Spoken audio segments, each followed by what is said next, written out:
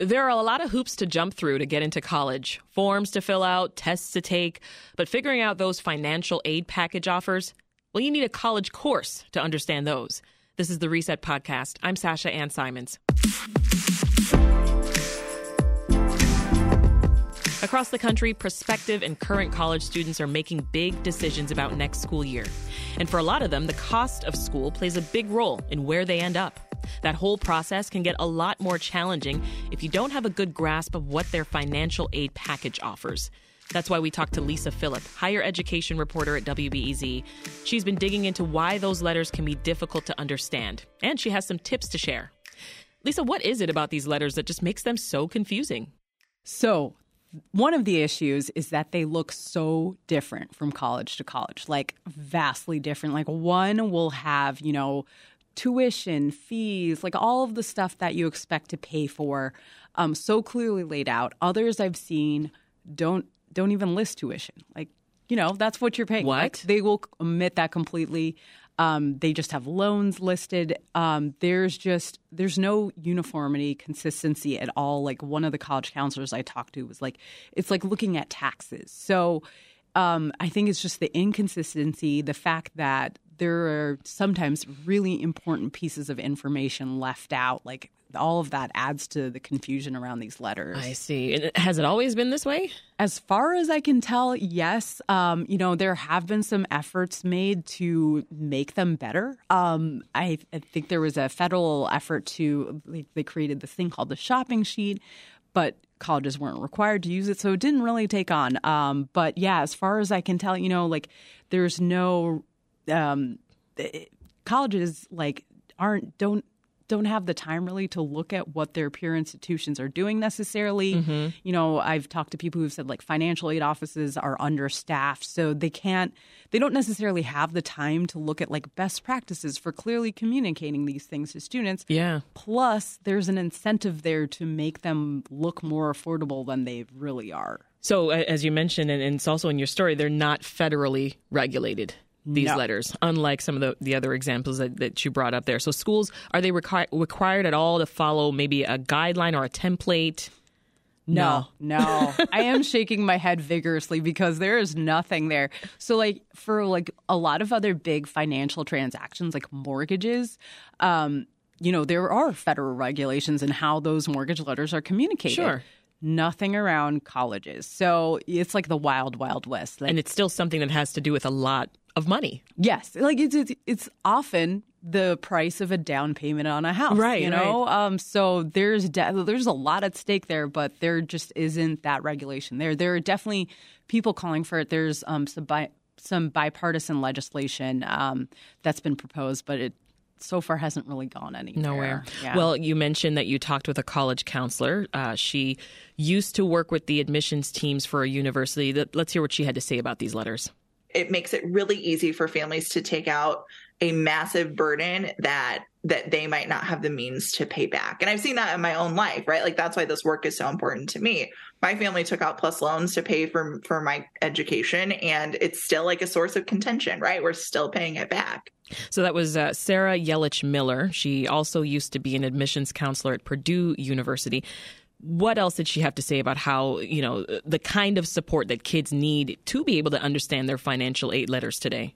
Yeah, so she used to be working in admissions, and now she's on the other side of that, helping low-income and first-generation students in the west suburbs help get them apply to college and then also be able to afford it. So, of course, the financial aid piece is huge, and they need a lot of support. I think all students need support doing it, but then there are students whose parents didn't go to college themselves, and they don't have that know-how, and so they're kind of going into this blind. So one of, Sarah's biggest jobs really in getting students to college is helping them sort through these letters and understand them. I also talked to, the college counseling team at Chicago Bulls College Prep in the city, on the city's west side, and the students there go through a whole boot camp on understanding financial aid award letters. Well, that's helpful. Yeah. But the thing is, not a lot of students get that opportunity, right. And not a lot of schools have a Sarah Yelich Miller. Yes, exactly. Right. Not a lot of, so counselors at high schools across the state have so many students that they're working with on a daily basis. They don't necessarily have the time to be offering this kind of particular support to students. And just so we're clear, are all of the financial aid letters difficult to comb through, as you've described, or is it just for students who are receiving lots of different types of money? So they're getting loans, they're getting work study, they're getting grants, et cetera. It is potentially difficult for all students or just like opaque and confusing for all types of students, I would say. But I think there's more at stake for students who are relying on different kinds of aid to be able to afford to and go to college, just to help them understand the kind of debt burden that they're taking on, and whether, the career they end up with or whether their family can support that kind of debt. Yeah. I think it's across the board, it's not great, but there's just a lot more at stake for students. Good news, Lisa. You've got some tips for us, right? So I want to get into the tips that she shared with you for the folks who may not have access to a college counselor, as we've discussed. So where do we begin? What's the first step? Okay, so the first step is you try and figure out your direct costs and your indirect costs. So direct costs are like the things that the money that you will be paying directly to the school for tuition, fees, if you're living on campus, dorms and meal plans. And hopefully your financial aid letter has those listed, but if they don't, you're going to have to go either call your financial aid office or check your website, check the college's website to figure that out. So you add those up. Indirect costs are things like books, if you're living off campus housing, travel to the school. But you should basically put that all up, and then you'll have the cost of attendance. We know the cost of college for most, if not all schools, they've gone up, right? Just like the cost of everything else around us, Lisa. So how should students sort of keep that in mind as they're going about looking toward May 1st and they're planning out their financial aid package from semester to semester? Yeah, so tuition is definitely going up, and it's definitely more that increase is more pronounced at certain schools than others. The other thing to keep in mind is that you should make sure that your scholarships that you're getting, your grants you're getting, are renewable from year to year, because oftentimes those are just offered for the first year and they're not necessarily renewable. That is so important. Yes, because you don't want to get to your second year and be like, I don't have any of the scholarship money that I did. You're a year in. It's not like you can easily go to another school. And I've heard anecdotally of schools front-loading a bunch of scholarship and grants for that first year to make it really appealing to students and affordable to students. And then for years 2 through 4, you're like, what do I do? You've got nothing. Yeah. Wow. Yeah, I've seen that happen to a few people that I know, and they were left scrambling. Yeah, for sure. Yeah, it's a terrible position. Taking out all kinds of loans. Yeah. This is Reset. I'm Sasha Ann Simons. If you're just tuning in, we're talking with WBEZ higher ed reporter Lisa Phillip about why college financial aid letters can be so confusing and how you can actually try to make some sense of them. So, Lisa, you explained students first need to calculate the cost of direct and indirect expenses to attend a university. What's the next step? All right. So the next step is usually on your award letters, you'll have both scholarships and loans listed. And you need to be careful and make sure you're separating those out, because, one pot of money is what Sarah Yelich Miller called free money.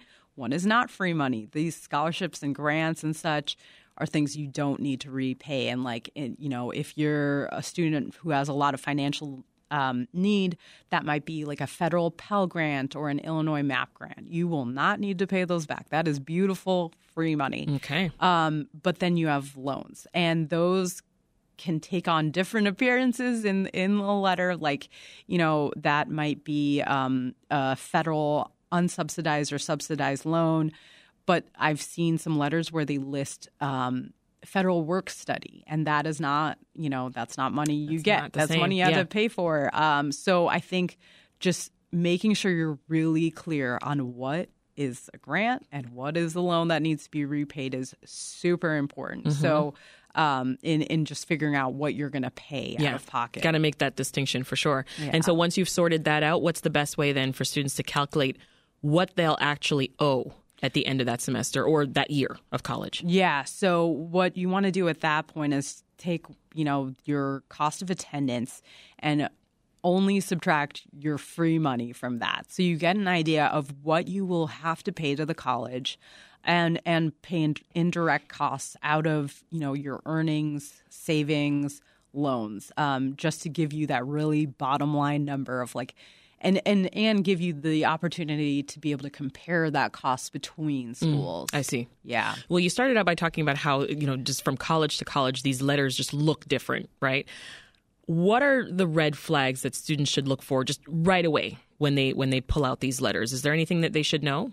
Yes, definitely. So I would say one of the big red flags are Parent Plus loans. These are federal loans that don't have a cap, and your parent takes on this loan to help you with the cost of college. That sounds great, and some students might really need that money, but it comes with a lot of fine print. Like I said, there's no cap, so you can end up borrowing a lot of money. Mm-hmm. They have higher interest rates than student loans, than federal student loans, higher fees, and they start collecting interest right away. So these are, Sarah just talked about how Sarah Yelich Miller talked about how her family took on these loans and without really knowing what they entailed, and her family is still paying those loans back. Oh my gosh. So yeah, that's a big one. And then the other thing is federal work study. So I should say that the problem sort of with where this gets confusing for students is that some schools will list this as if it's, just another loan, or even maybe mischaracterize it as a scholarship or a grant, like have it sort of lumped together.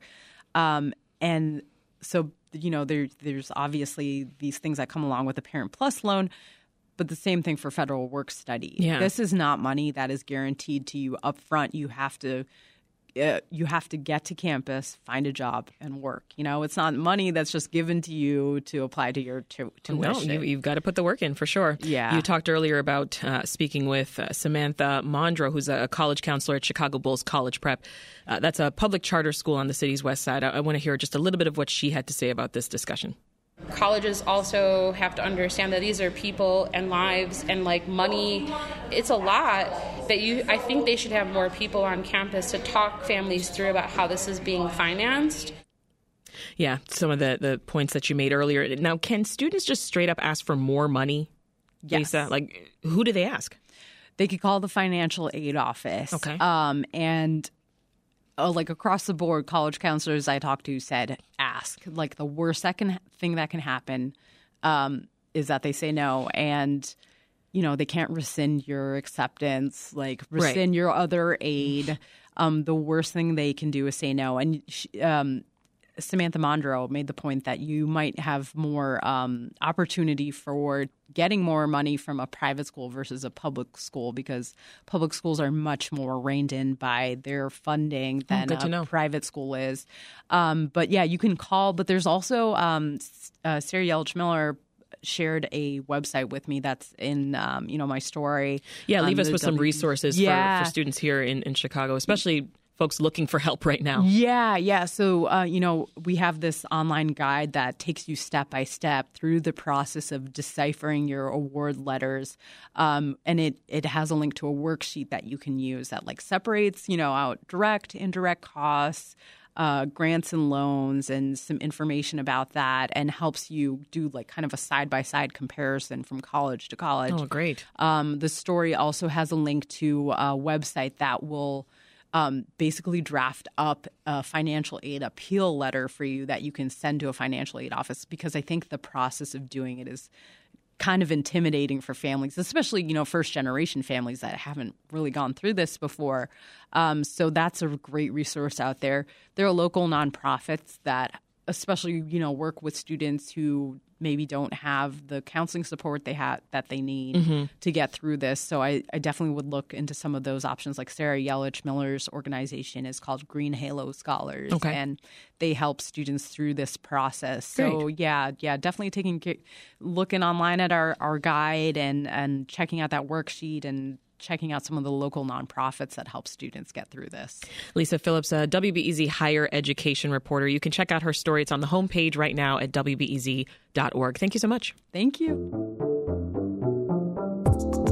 This episode of the Reset Podcast was produced by Brenda Ruiz and edited by Dan Tucker. If you like this podcast, there's a pretty good chance that you'll dig our newsletter, which launches next week. Head to WBEZ.org/reset to sign up. Thanks for spending some time with me today. I'm Sasha Ann Simons. I'll talk to you again soon.